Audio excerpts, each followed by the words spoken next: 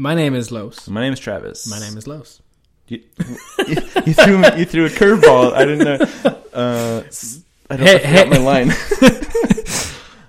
This is Late Nights with Trav and Los. Yep, with Trav and Los. I am Los. No, you did it. You did that already. This is the third time you've said that now. Dang it! Suck at life. So I'll do the intro to the show though. So this is the second episode of the podcast, and it's the second part of the first part. Maybe I'm not good. Maybe you should do this introduction. Goodness. What? So this is the second part, and we've done the first part, and that's the last episode. Yep. We're going to release them on the same day, so you can don't have to wait a week. Yep. But our podcasts come out every other week. Yes. And today, Los has been hosting the show. He's presenting material to us, and if you listen to the last bit of the last episode, we described kind of the ethos and like the kind of the mode of the show. So go back and listen to that if you haven't already. But right now, Los is taking us through 10. What do you call this? 10 learning. You say things. I say things. Why don't you talk about things? Topic: the learning process or self-learning.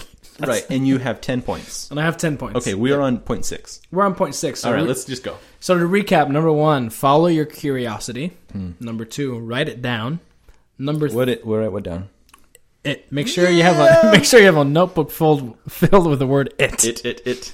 Number 3, find your ambassador or mentors. Number 4, tune your speed. And number 5, plan on teaching. And I'm going to tell you 6 through 10 here in case you didn't hear the last one. 6 is focus on productivity. 7, mix it up. 8, avoid confirmation bias. Wasn't one of them in Spanish? That was 7. Oh, you messed up. Well, listen to the first Lo one. siento. Lo siento. What does that mean? I'm sorry. Hey, that was kind of appropriate. That was extremely appropriate. I don't speak Spanglish. That's it. Number 9, bring your friends, and 10, relate as you go. And so that's what we're going to talk about. So we're going to start with number 6, which is focus on productivity. Focus on productivity. So remember, this is all based around self-teaching, self-learning. And we have a plethora of information out on the web and audiobooks. This is a great list, man. I'm just looking at these lists right now. Thanks. Audiobooks, etc. And there's so many ways to learn outside of the classroom. And the hardest thing to do when trying to teach yourself is often finding the time to do it. Find the time to learn? Find the time to learn. Okay. That's a really hard thing. And working to become more productive will create the time and willpower you need. Oh, I love willpower. Willpower. Like, I love the ideas of the topic of willpower. There's this blog. There's a series of blog posts in a blog called The Art of Manliness. The Art of Manliness is a blog. They also have a podcast. And what? Keep it coming. Oh, okay. But he did I think it was a 3-part. This was a treatise, if you will. Okay. This was a discourse, not a discourse. It was, you know what I mean? This was like a volume on the topic of willpower. Oh, nice. And I love the art of manliness. And it, when you say manliness, it obviously it describes a masculine kind of mode of thinking. Mm-hmm. But I love the way he approaches, I love this author, I love the way he approaches what manliness is. And it's not being a lumberjack, and it's not being a misogynist, and it's not being anything like that. It's actually being a responsible human and a leader and a kind and gentle kind of person. Anyway, so he's talking about willpower. And I don't want to derail your idea here, but let's keep going. I just love the idea of willpower, and maybe we can talk about it another time. But the idea is that you do have a finite amount of this thing called willpower. It is a finite resource, and there are ways to replenish your pool, and there are ways to diminish your pool. Right. And things that replenish your pool are like eating healthy, or just eating at all, sleeping, exercising, things that just basically just give you energy and strength, right? Because those things put you in the right mind to make good choices. You're not going to make a great choice on what to eat if you're hungry. Right. You're just going to go, I want pizza. Nah, whatever. Yeah, but if you've been treating yourself well all morning and afternoon long, when it comes to the end of the day, you're going to say, I will choose this appropriate meal for my Body. Goals. Yeah. And instead of being like, oh, I haven't eaten anything, I guess I can just, this pizza is okay for me because it does, my caloric intake does kind of equal out because I haven't eaten anything. You know what I mean? Like this willpower. Okay. Yeah. So there are other things, of course, that diminish your willpower. Okay. The prime thing that diminishes willpower is making choices that you know are wrong. Oh, okay. Yeah. So let's take, for example, the diet that I just... Pizza, right? Yeah. So if you have a candy dish at your work, okay, and every time you walk by the secretary's desk, you grab an M&M, it's going to diminish... Like, so if you take that first M&M, it's going to diminish your willpower to resist a second. That's true. You walk by and you go, I've already done one. Right, right. So you diminish that. And so that is that's one of the truths. So put a pin in that. The way that you overcome that thing is by taking action against that temptation. Okay. So leaving the candy jar open, whether you take a piece or not, actually diminishes your willpower. Whoa. Because even if... Okay, so taking one obviously will diminish your willpower. Right. But in a lesser degree, seeing it and then deciding against it also has an effect on your willpower that in some way it supports what you're trying to do. You're thinking, okay, I'm good, I can overcome this. But in another way, what it did is it made you decide. You had to decide. You had to use your mental energy and exert your willpower and say, I am better than that right now, and walk past.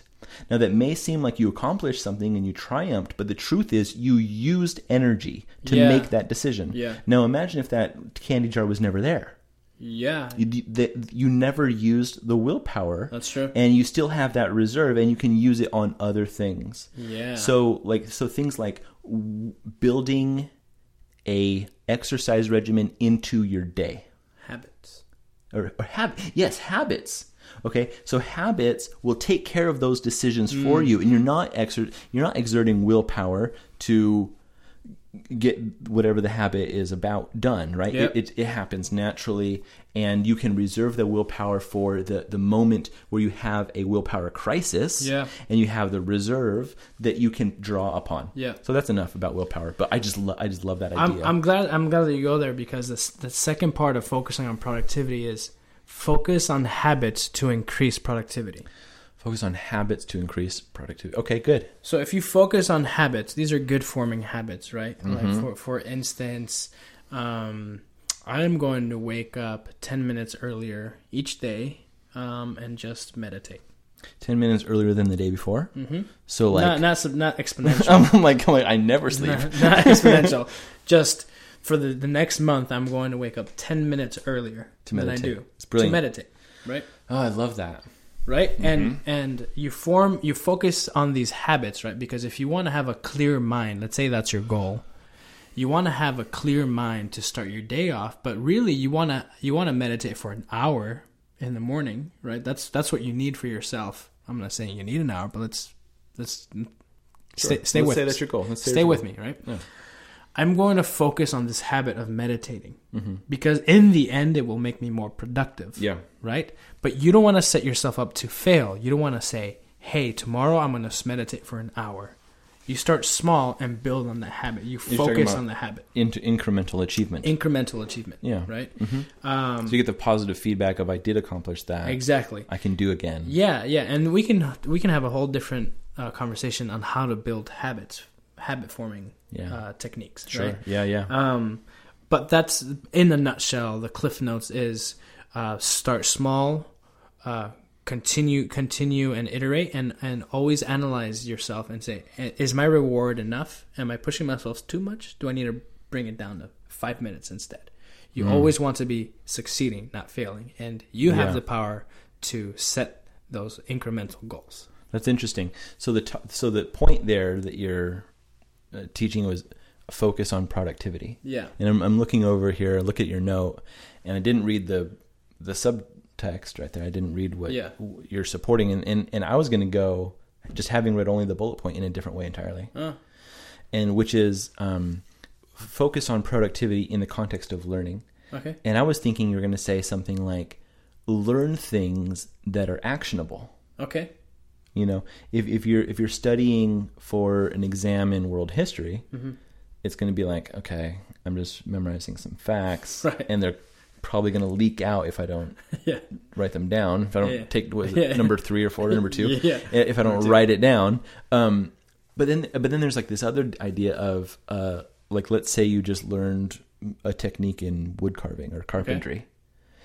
Make sure the thing that you're studying is an actionable thing. Yeah. So you can put it to use, and in it, like once you use it, it becomes a part of your arsenal or your repertoire that you can pull out when it's needed. Right. And this comes into the idea of when you're studying, when you're learning, make it less of a book learning session and more of a action session, right? Yeah. So like, let's say you're studying web design. I teach web design.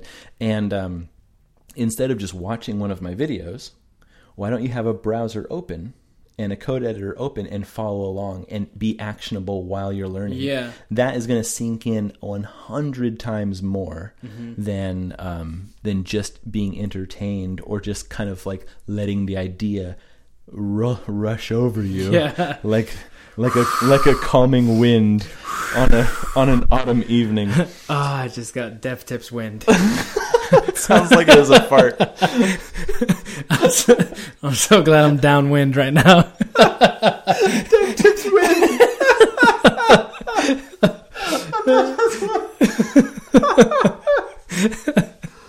Anyhow, so that's where I was going to go with your point of what is the title? Focus on productivity. Focus on productivity. Yeah. But no, I like where you went to. Being able to. It's hard to find the time to learn, right? And so I'm taking a step. I'm going further back, and so how do you find time to learn? And instead of just carving out time and trying to find time and force time, develop habits that'll make it easier for you to carve that time out. Brilliant. Yeah. Number 7, mix it up. Número 7. 7. Mix it up. What? Número 7. Número 7. Mix it up for those of you. Número 7. Mix it up. This one's a little simple too, but I like this because I usually get discouraged while learning because it's just hard, or I'm not understanding the topic, or I've slowed down and it's just hard, right? And the medium that I like to learn by is I usually read. Yeah. And then I read something all the way through, and then I go back to it, and then I start reading and doing at the same time, right? I like to holistically understand what I'm getting myself into. You like to let it wash over you. Yeah, that wind at first. That was a weird laugh. Downwind, right? And so, but there are multiple ways to learn today, so mix it up. Books, magazines, blogs, audiobooks, articles, podcasts, lectures, movies, documentaries, online videos, apps, music, and here's one that came and I think is really interesting. Debates. Listening to experts disagree with one another, I think, is a great way to approach a topic with an open mind. There's this fantastic YouTube channel about this, and it's called Debates. No, I forget what it's called. I think it's sponsored by Google, though. And it's Debates. Debate. And it's wow, it's wonderful. Like the debates that they do, and they have and they do a Cambridge style, I think it's called. Is that right? Mm-hmm. Where you have a moderator, and they have different time lengths for opening, closing, supporting arguments, all these different things. Cool. It's so good. Yeah, legit. It's legit. It's on the level for real. I don't even know if that makes sense. But this one that I watched recently was they were debating the war on drugs. Oh, I want to watch that. It was so good, and because watch that. Understanding drug culture, and I love that its political impact and everything like that is kind of a big deal in my life, because it is something that I deal with. Yeah, having people very close to me that have been impacted by not only drugs themselves, but like American policy Yeah. from the government about drugs has impacted my life indirectly through people I love. And it's interesting to have, because I grew up in the 80s where it was like very, very harsh on drugs. The idea of being at war with drugs was an idea that came about in the 70s and 80s. And who was Nixon? Was it Nixon that started a war on drugs? Yeah, well, I mean, not started, but yeah. Or he enforced. He was a proponent. It was a big deal. Got media behind it. Well, that was his campaign platform. That was his thing. Interestingly, before there was a war on drugs, and right before it started, American citizens were polled on how important are drugs in politics right now. 2% voted for a war on drugs. Like drugs were a serious problem. Before Nixon? Before Nixon. Okay. Before propaganda and media. Uh-huh. And after his full-on, it took 10 years, war on drugs, 60% of Americans were convinced that the war on drugs was I mean, I grew up and I went through the whole DARE program. And, so did I. And it was definitely a part of my education that drugs are bad. Mm-hmm. If you do drugs, you are a bad person.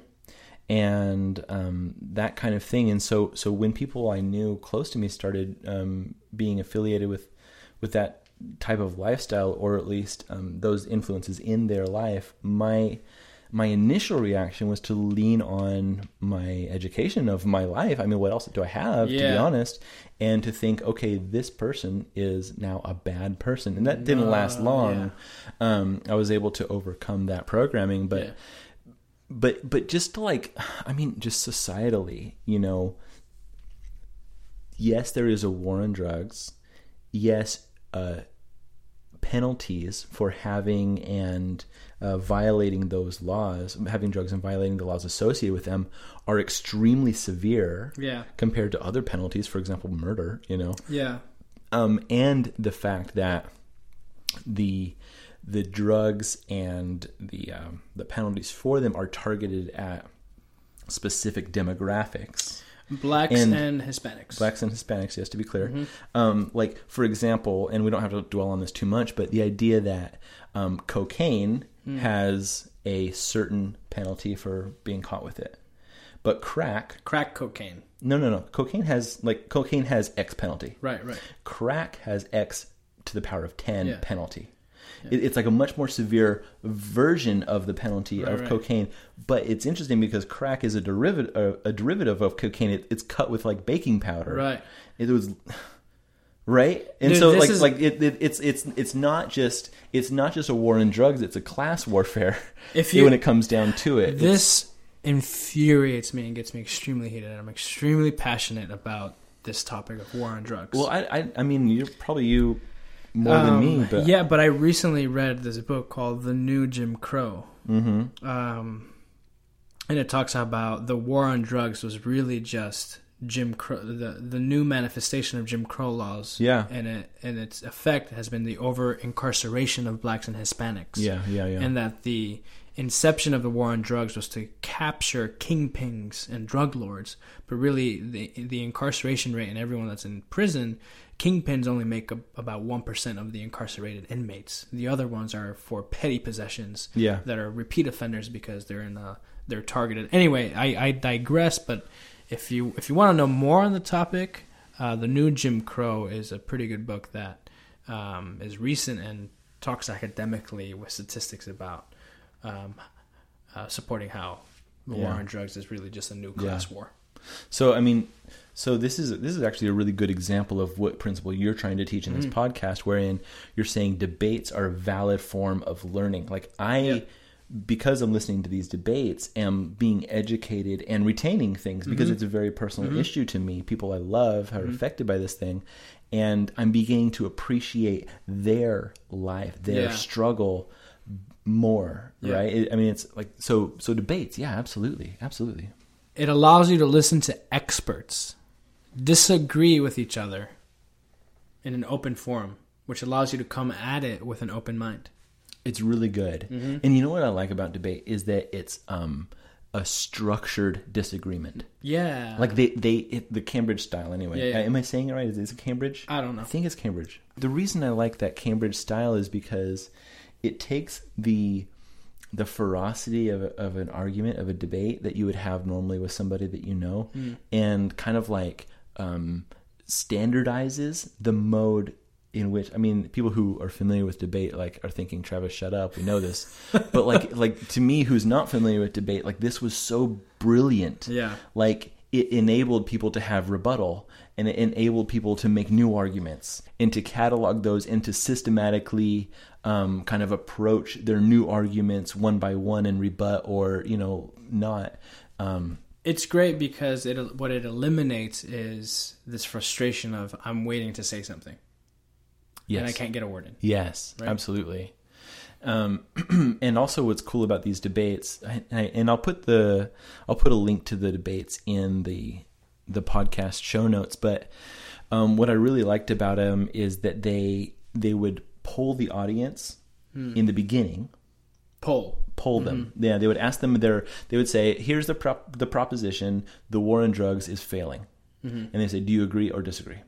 And then in the middle, they would say, again, here's the proposition, do you agree or disagree? Oh, and cool. At the end, they would give them the same question the third time, and they wouldn't measure if they agreed or disagreed. They would measure the sway. Yeah. Which is cool because you're actually then validating the debater. Yeah, you are. And their preparation. Yeah. And their knowledge. It's just really cool method and mode of So mix it up, guys. Yeah. When you hit a roadblock or something, just find a new way to learn the same topic. So what I was now I'm looking at your bullet points again, and what I was gonna think you were gonna go when you said mix it up, you're talking about different mediums of the same topic. Yeah. I was thinking he's gonna say learn something outside of your your preferred area of study. Mm-hmm. You may or may not be aware that I really love comedy. Mm-hmm.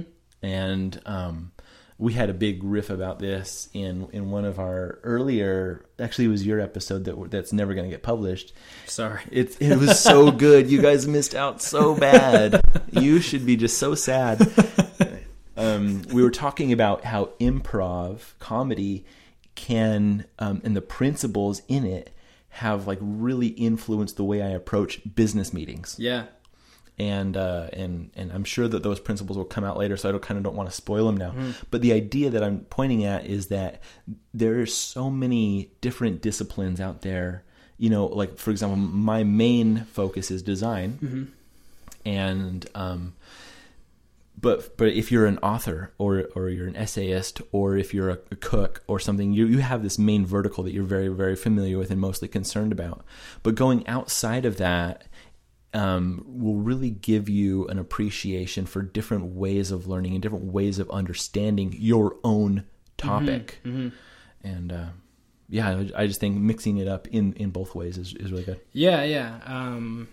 I think I touch on what you're talking about on the last bullet point. Great. Okay. Yeah. So mix it up, guys.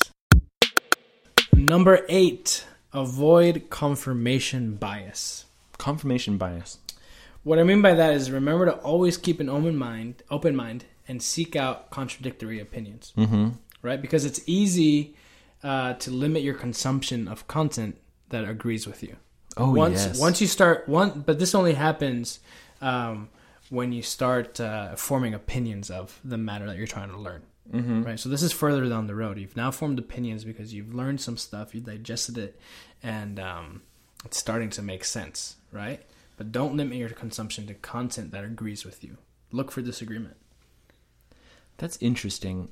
I'm thinking about having formed an opinion and then bringing it, like in casual conversation, it would come up in conversation with another person, right? Right. I'm thinking about that experience, and it's usually a very nerve-wracking thing for me if I believe that this person could have a contradictory opinion because they're going to bring a perspective that I'm not aware of. Yeah. They're going to bring something, and it might make me in the end look foolish or feel foolish, and I don't like that feeling. Because you lose control.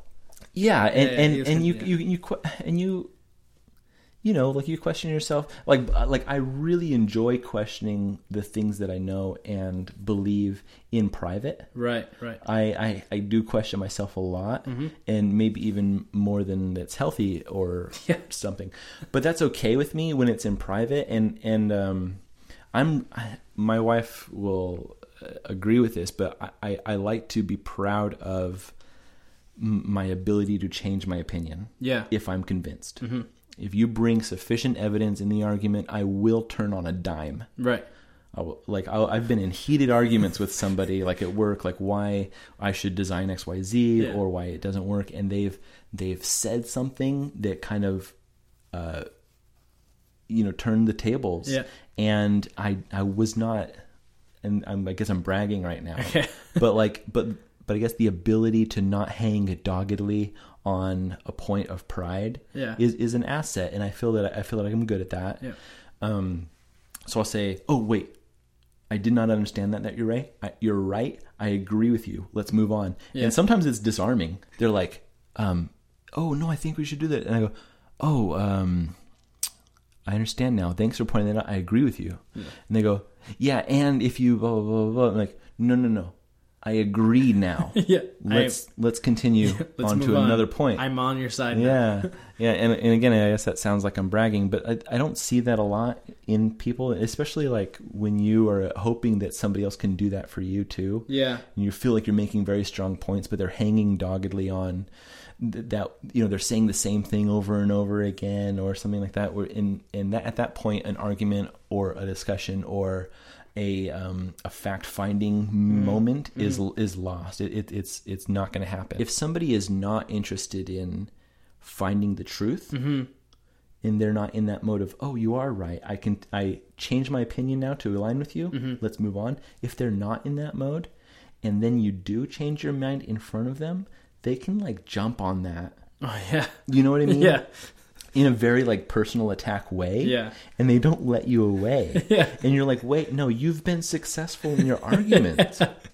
Yeah. You've actually won. This is a good thing for you." And they'll turn it into something like, "See, I told you, you don't know what you're talking about at anything." Yeah. Whereas I'm thinking of my ability to change my mind if I'm successfully convinced as a strength. Yes. A lot of people look at it as a weakness, that I'm wishy-washy or something like that. In fact, that's what's one of the critiques you'll hear about politicians is that they're flip-floppers. Yeah. But the thing about flip-flopping is it's required for growth. It is required. Like if you say somebody is not if you say this person is not a flip-flopper, then my immediate interpretation of that is that this person is not interested in personal growth. Yeah.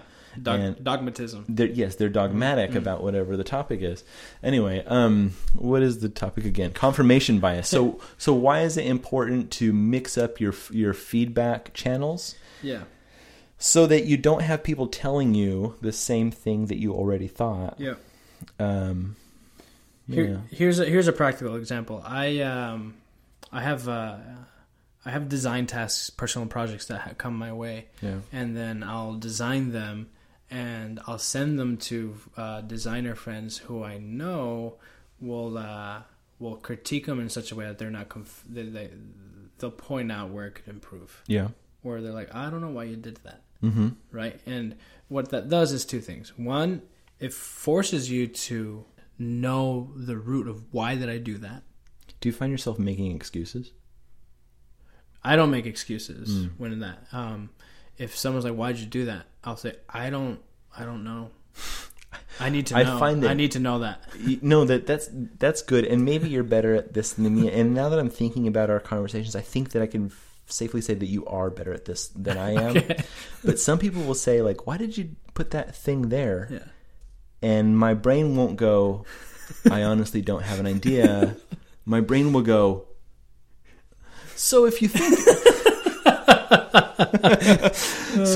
if you think about how a user is approaching this, they've just come up with a thing and blah blah blah," and I'm like, and that is why I think, and like 10 minutes later, and like I'm just like, that was BS. Why? The whole time. And I'm thinking, why do I do this BS? Yeah. And it's not every time, of course. I'm not saying this is my default mode. I'm saying like I do understand and have taken part in this BS.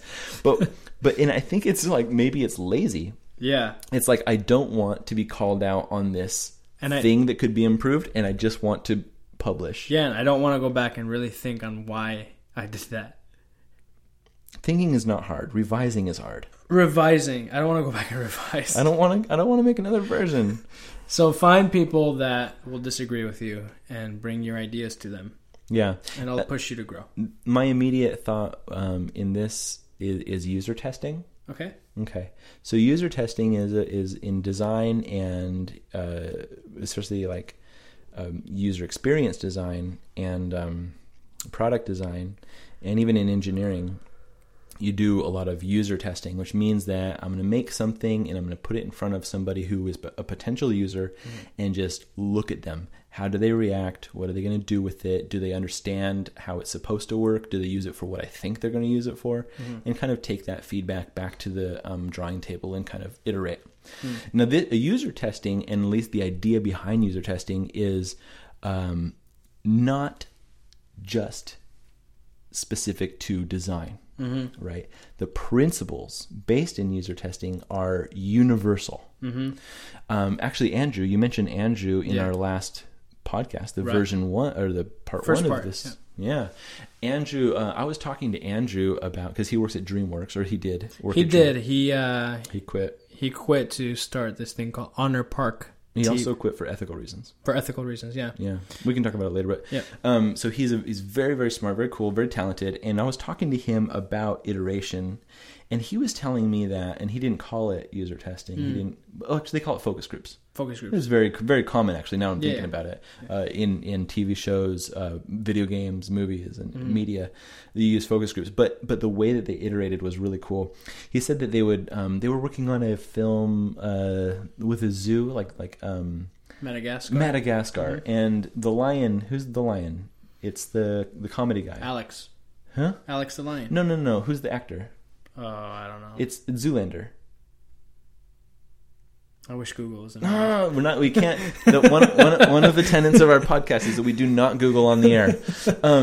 It's Zoolander. Zoolander. His name is the guy from Meet the Fockers. Meet the Fockers. Because we don't Google on the air. Stiller? Ben Stiller is his name. Because we don't Google on the air, you guys will hear us like struggle for something that you know already, and that's okay. That's just. I mean, it's a late night with Travis. This is a part of it. So Ben Stiller was in New York, and he lives there apparently, or he was working there, and the DreamWorks studio is here in California, right?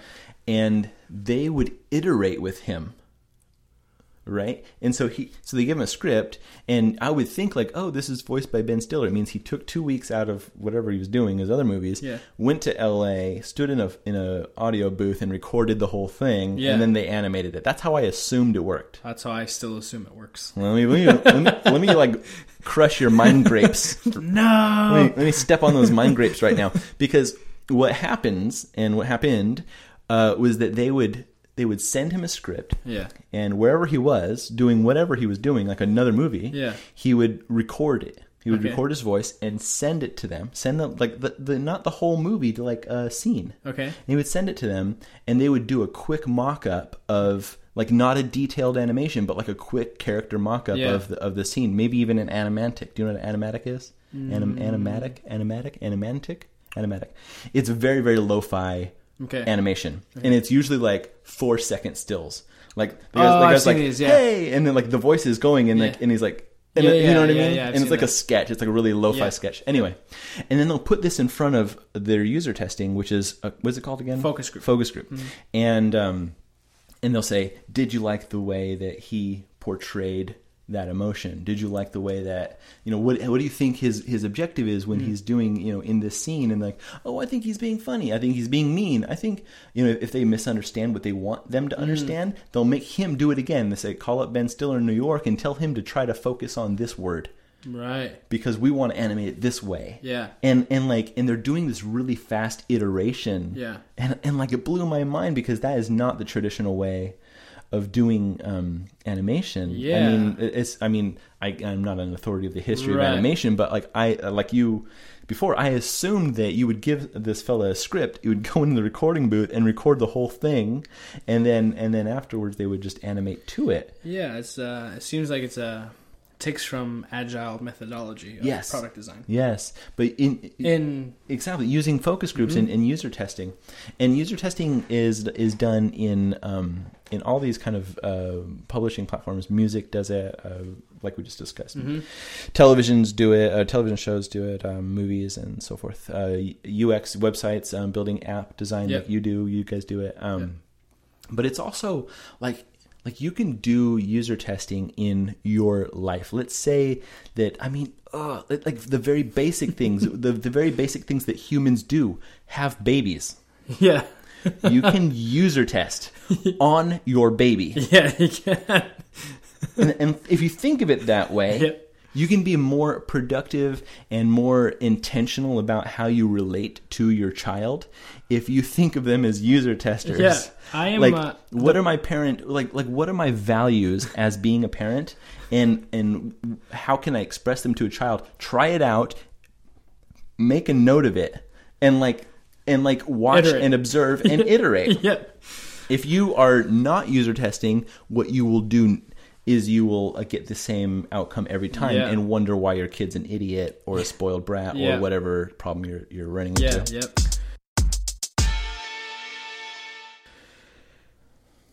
Are you yawning? Late nights. It's a late night. This is true. It is a late night. What time is it now? It's 11:15. Yeah. We usually go to like 12 or 1. Yeah. But I'm waking up at 5 lately. I've been doing that 5:30, and then I stopped doing that. Did I tell you about this? You didn't tell me about stopping. So the third episode that I did that you guys will never hear was a component of it was about waking up early and writing. Yeah. I told you about that, right? You told me about waking up we and did talk writing. about that. Okay. Well, so my experiment was to do it before the podcast and present my findings. Yeah. I guess I didn't get that far. But my findings were counterintuitive. I thought that I was going to be enlightened. I thought that I was going to be healthier, more productive, and whatever. Turns out I just hate the mornings. And I ended up just being tired at night, which was actually my productivity hour. Yeah. And in the morning, I would try to be quiet, not to wake my family, but I would end up waking them and then having to feed them breakfast instead of actually doing the work that I could usually count on getting done in the nighttime. Yeah. So my mode of working is 8:30, kids are in bed, and depending on the night, if it's a Jaina night or my wife, if it's a family night with my wife, or if it's a work night, what I'm going to do, I know what I'm going to do that night, and I usually get it done. Yeah. But with this morning thing, Wasn't working for you. does not work. And even when I did successfully wake up and sit down and write, it was idiotic crap. When I go back and look at it, and like the idea is, there's this whole like thought behind it of, your brain is gone through this sleep state and you've emptied the waste. You know how your brain cycles through when you sleep and it gets rid of garbage and kind of compiles and defrags, and then you wake up with a fresh brain and you're able to have clearer thoughts, more lucid ideas. And your is it your right brain is more in charge in the morning? Something like that. It is your right brain. Yeah, your creative brain is supposed to be more in charge in the morning. I found the exact opposite. I could not think straight. I wanted to kind of I don't know. It was just, I was in a haze the whole time. This is what I did. It's worked for me. Preach. I wake up, brush my teeth, I take a shower. Cold? No, just normal shower. I love cold showers. It's my new thing. Cold showers. Yeah, they wake you up. Well, it's true, they do wake you up. And get you done. Get you done. Warm showers will put you to sleep, man. They're They cozy. will. They're cozy and warm.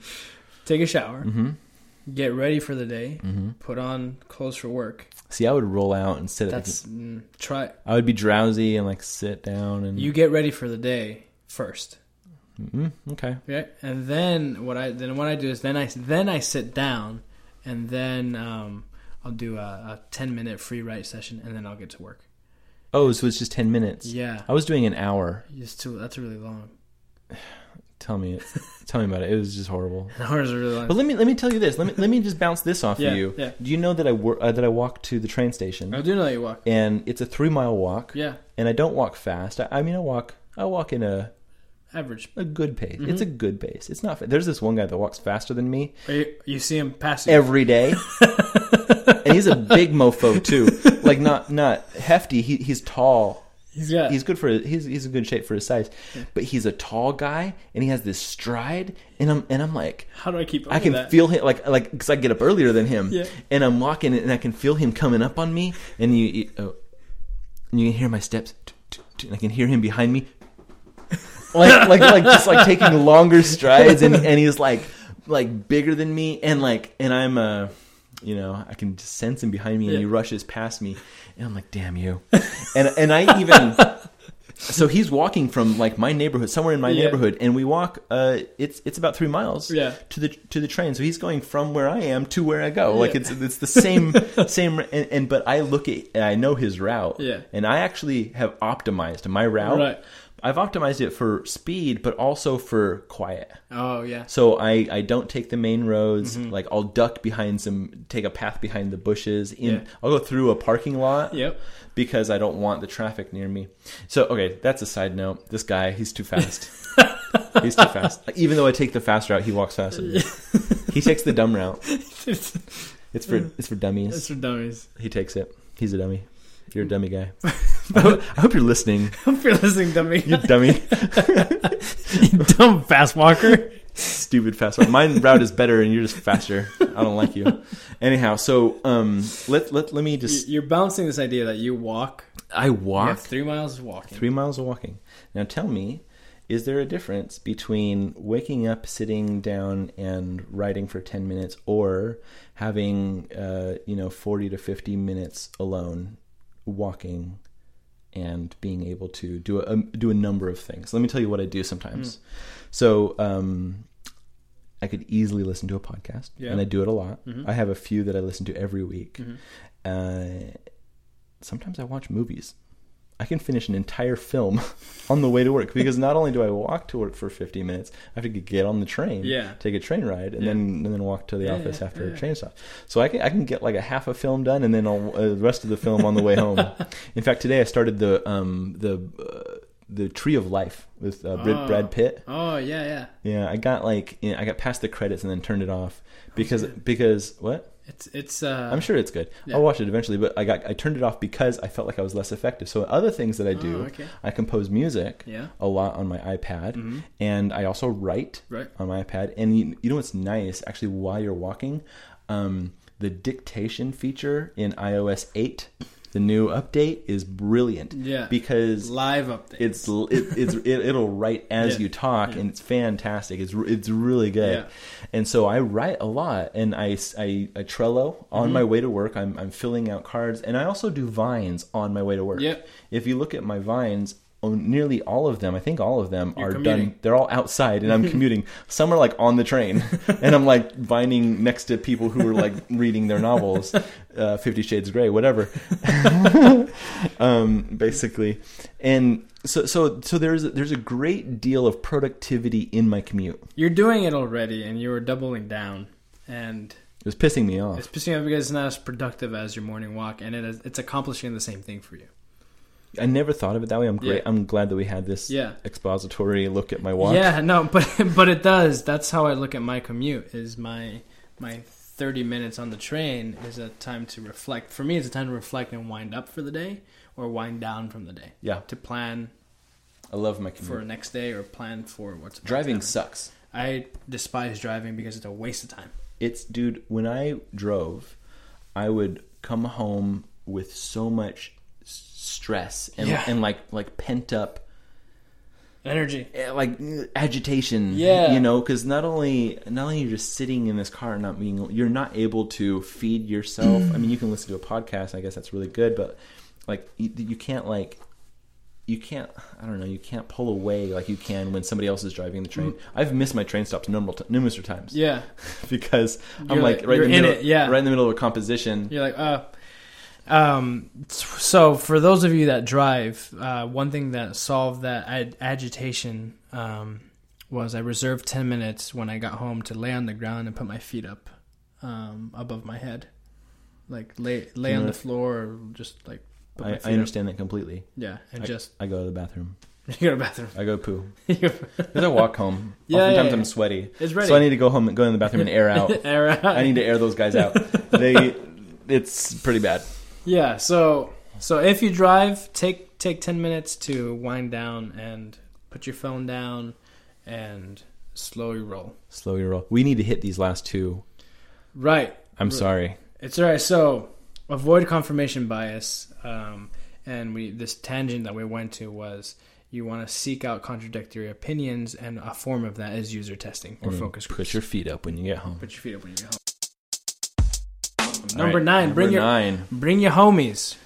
Bring your friends. Bring your vatos. Bring your vatos locos. Why is it crazy? What does vatos mean? Vatos are homies. Oh, they are homies. Yeah. Well, why are they locos? They're crazy. Crazy. Homies are always Bring crazy. your crazy homies. Bring your crazy Because friends. vatos locos is always together. Yeah, that's what. But there was a song like. Oh, is there? There was like the fuck. I don't remember. I don't know. So let's hit these. Bring your points. crazy friends. Surround yourself by other people that are interested in the same things you are. The crazy ones. The crazy ones. It makes the learning process rewarding. Dude, and it also accelerates. It accelerates learning. Oh my goodness, by a great degree. Yep. When I was a kid, I used to ride BMX bicycles. What? So did I. Stunts and stuff. I used to do ramps and... Same. And Dude, I used to grind my pegs, bro. Bro, and you had to find people that also did that. When you start, it's so easy if you're with somebody that's better than you to accelerate to their level. Plug for a mentor. Oh, yeah. Number 3, 2? What is it? That's in last episode. Last episode. Number 3. Number 3, find a mentor. Find a mentor.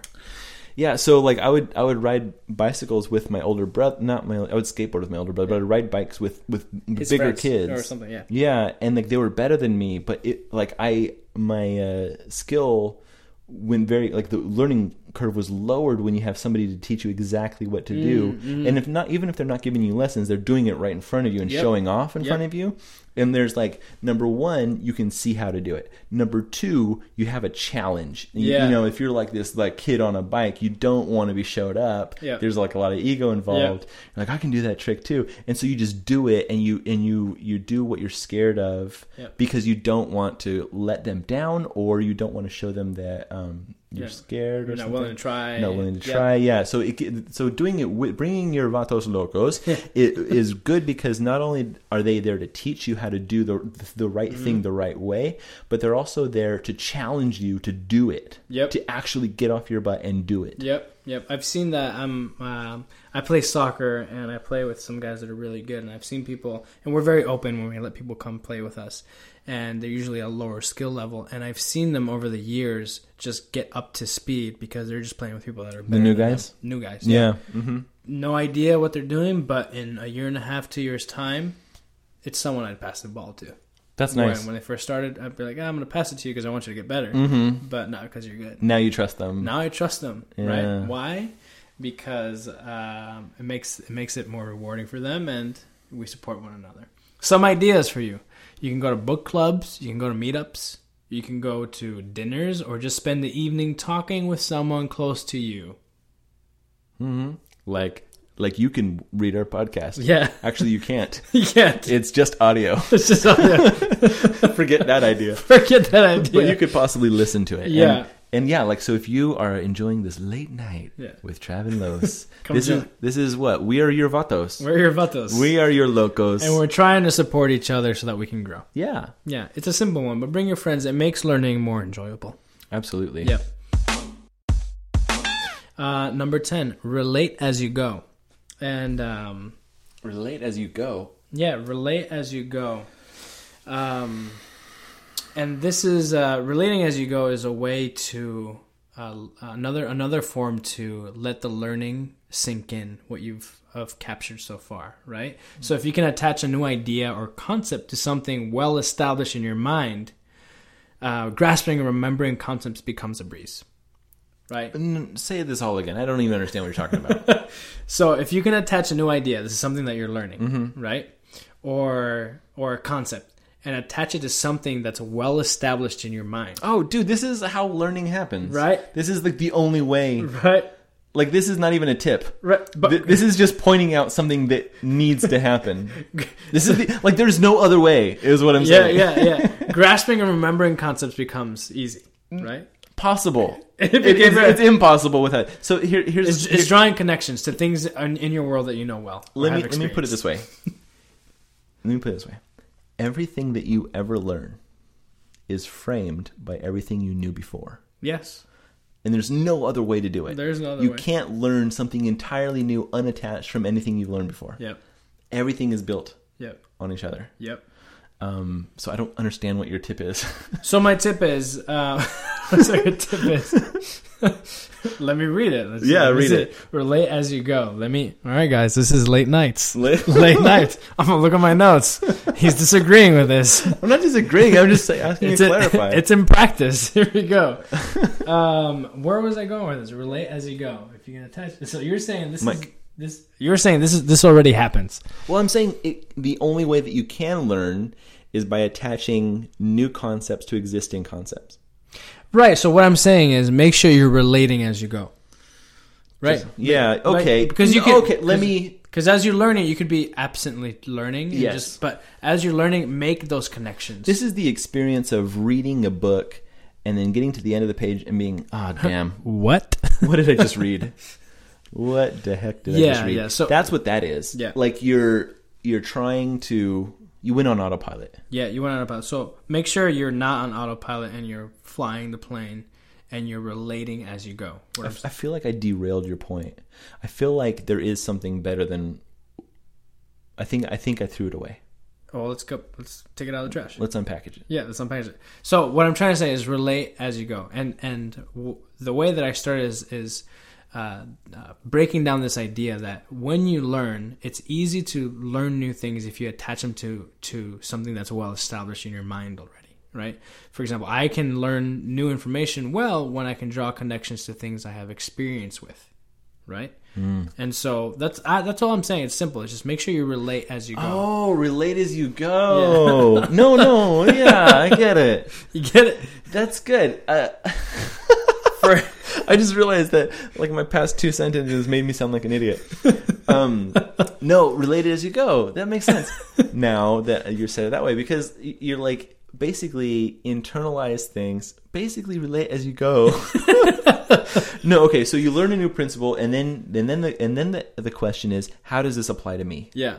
And that's where I was missing the mark. Okay. I didn't understand that's where you were going. Yeah. So like if you learn something, relate it to yourself, relate as you go. Relate as you go. Man, I feel like such an idiot. This is exactly what you're trying to say. You relate as you go. Say, how does this apply to me? Where can I fit it into my life? Where could I make it a productive action oriented step? Which is what I said later in step 10. I talk about this is your thing was, hey, if you open up DevTips Show, open up a code editor, and as you're learning and teaching, start relating as you go. Brilliant.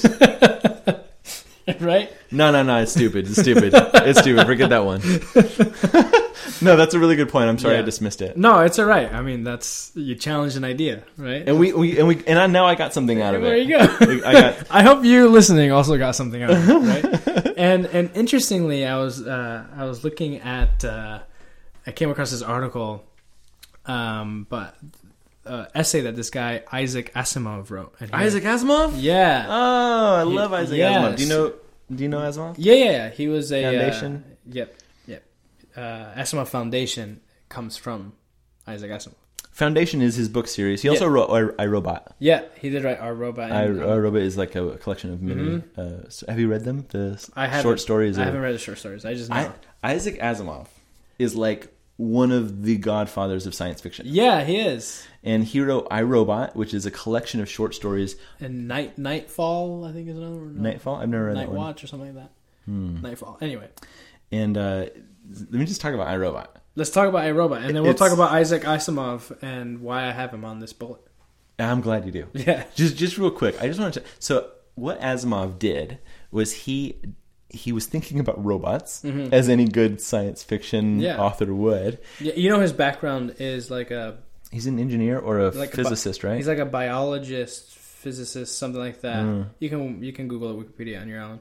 and he worked at like a Boston University or something like that, and he was a teacher. But then he was fascinated with science fiction writing, and then he quit teaching at some point, because his science fiction income was much greater than he was making teaching.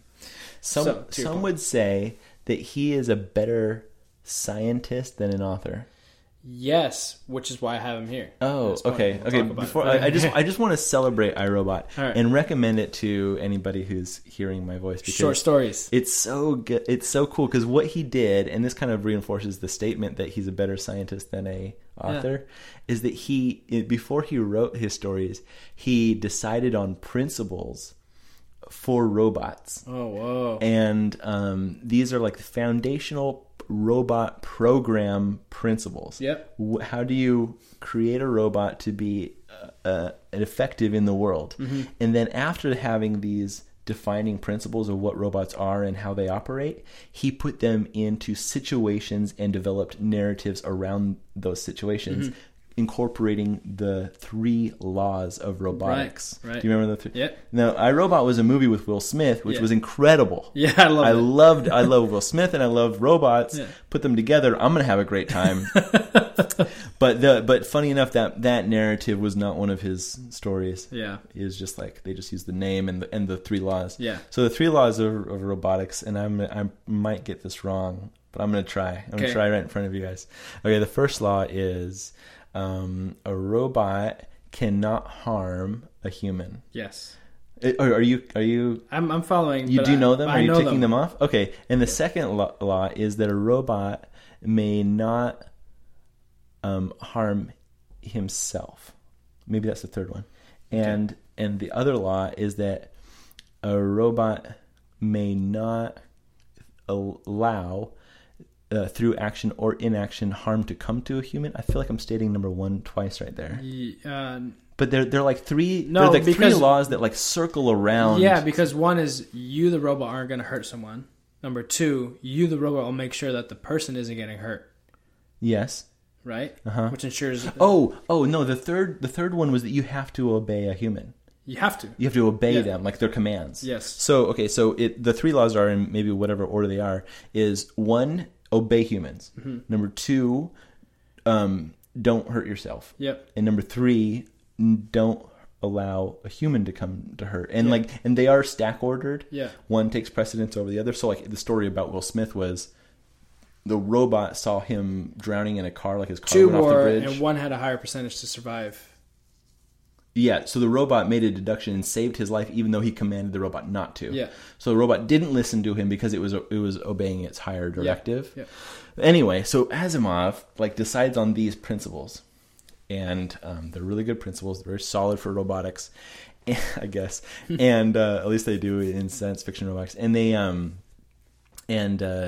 and he creates these narratives around these 3 laws, and he does it a lot. There's like a few volumes of iRobot, and there's a lot of movies based on his short stories, more than just the one with Will Smith. You know, Bicentennial Man. I didn't know that. Do you know that movie? Yeah, I know that movie, but I didn't know it was. So it's an Asimov story, I think.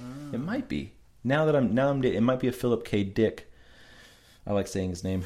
I think it might. No, I think it might be an Asimov. Anyway, Asimov. So how does Asimov work into your? Oh, right. So what I'm talking about is, hey, you can attach a new idea or a concept to something well established in your mind to help you learn. Right? Really, really let those sink in. Right? One more time. To learn something new, if you relate as you go and you attach it to well-established ideas in your head, new concepts are easier to digest. Right? Yep. So Isaac Asimov, he was asked by one of his good friends who was working for DARPA in the anti-missile program. This was in the 60s, I think. 40, 50, 60s, or 70s, one of those, right? And he was like... 40, 50, 60s, or 70s? I don't remember. So it basically happened. It happened... in the histories. I think it was in the 60s. It doesn't matter when it happened, right? But it's so funny that you're like... Yeah, 40, 50, 60s. Your backstory was so broad. It's broad. It happened in the past. And it was before the 70s. Now I'm even doubting that it happened. No, it happened. Okay. And this DARPA project, they weren't getting results with whatever project they were working on. And one of the guys was like, I know just the guy that'll help us out. they'll be able to think outside the box. Yes. So he goes to Isaac Asimov. He's like, hey, I have this thing. Would you come help us out, right? So he comes and he starts helping them out. And they're like, yeah, we want you to do, just help us think outside the box to solve this problem, right? Because he was brilliant. Right? He was a very creative person. Isaac Asimov said, no, I'm not going to help you guys because if I find something that's classified, it'll limit my creative freedom, right? Oh. But he says, I will leave you with an essay on where creativity comes from. Oh. Right? Oh. And this essay was published. Oh. It was published recently by the Asimov Foundation. With authority from the Asimov Foundation. Well, it's funny because he has a foundation. Yeah. And it has a book series called Foundation. Yeah. Anyway, they recently published it. It was unpublished before? I don't know the story, but I just... Okay. It was dated October of this year, and I don't know if it was when this article was written or when the story was written, right? I would love to read it. And what it talks about, his essay where he's like, hey, this is where creativity talks about, is that someone may have an understanding of A, someone may have an understanding of B, someone may have an understanding of B and C, but it's not until you put them all in a room together and you relate them to one another that it becomes ABC, which is the creative solution you were looking for. Right? So Asimov thinks that great ideas come from relating as you go. That's why he's here. Oh, yes. Right? So a good thing for creativity and new ideas is it comes from the connections you make with knowledge that's well established in your head. Right? And it's easy to look back at these and be like, oh, Facebook, duh, what a great idea. But it only happened because Zuckerberg was able to relate what the Winklevoss twins brought to him to things that he already had a well-established concept in his mind. Interesting. Right? And so looking back at ideas is really easy to be like, oh yeah, duh, it's so simple. But no, it wasn't, because the creative process required you to tangentially find things that are well established in your mind from the new ideas that are entering your mind. Yeah. Relate as you go. I like that. And in conclusion, the most important thing to learning is putting what you have learned to use. In the beginning, as you go, but the goal is to put it in use, and that'll really just glue it all into a nice morsel of knowledge. Yeah, it'll definitely solidify the thing you're learning, but even more, if you can go a little bit more existential. Let's do it. Why the hell are you learning something? Why are you learning? So, if you don't plan on putting it to use, it's a waste. It's a waste, right? Which brings us to point 1. Find something you're passionate about. Okay. If you're passionate about it, you're going to use it. So, even if these are party trivia points. Yeah. It's okay. You can learn weird stuff. Yeah. But putting it to use, sharing it, relating it to other things in your life, even tangentially, even inconsequentially, but having a deeper insight and an appreciation for insights gathered through a variety of experiences is valuable. But it's being mindful of putting it to use, and that's how I recovered from the existential crisis of why the hell am I learning? Yeah. So there you go, 1 through 10 in 2 parts. 2 parts, and we did it. It's 2 hours. It's 2 hours. We talked for 2 hours in a late night. Late night. I'm really proud of you. Thank you. You did a good job. But I want to avoid confirmation bias. Oh. How can... But I want to bring you as a friend. What? The rules. Mind grapes. Okay, let's avoid confirmation bias. How can people give feedback about the show? It's our Twitter handle. At Late Nights, plural. Late show. At Late Nights Show. It's really frustrating to me because there's 2 S's in a row. It's annoying. Because it's one string, but it's 3 words. So the S on nights... works for how. What? Works for how? Well, if you take... Is that a sentence? S how. Show. How. S how. I'm sorry. Yeah, It's no. late. Well, okay. No, it's frustrating to me as a person who's interested in details that there's two S's in a row, Where and one could suffice. Well, it could be late night show. Yeah. And it's easier to say and Yeah. it's easier to convey to people. Yeah. But I think that Twitter handle wasn't available. Yeah. And you know what? There's a good chance, because we're not checking our phones right now, there's a good chance that it is late night show. I don't know.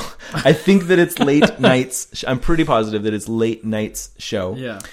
So please give us a Twitter what's up, and we'll respond back with many gratitudes after you tell us how we can avoid confirmation bias and what we can do to improve our show. How can we improve it? What did you like? What didn't you like?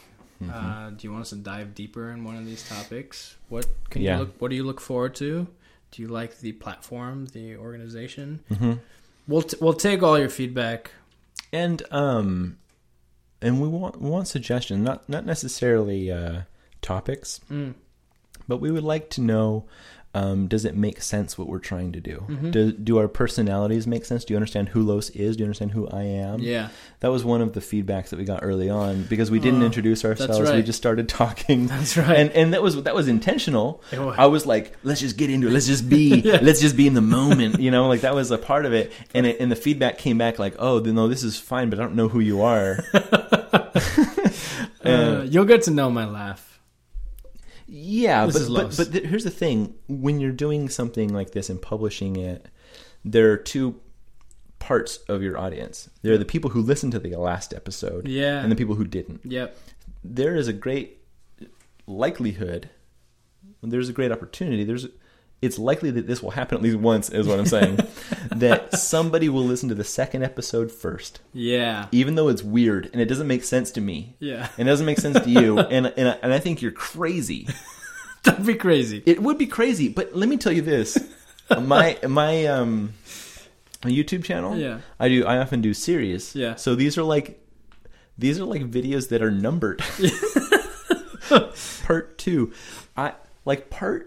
Part 3 will sometimes have less views than part 4. What?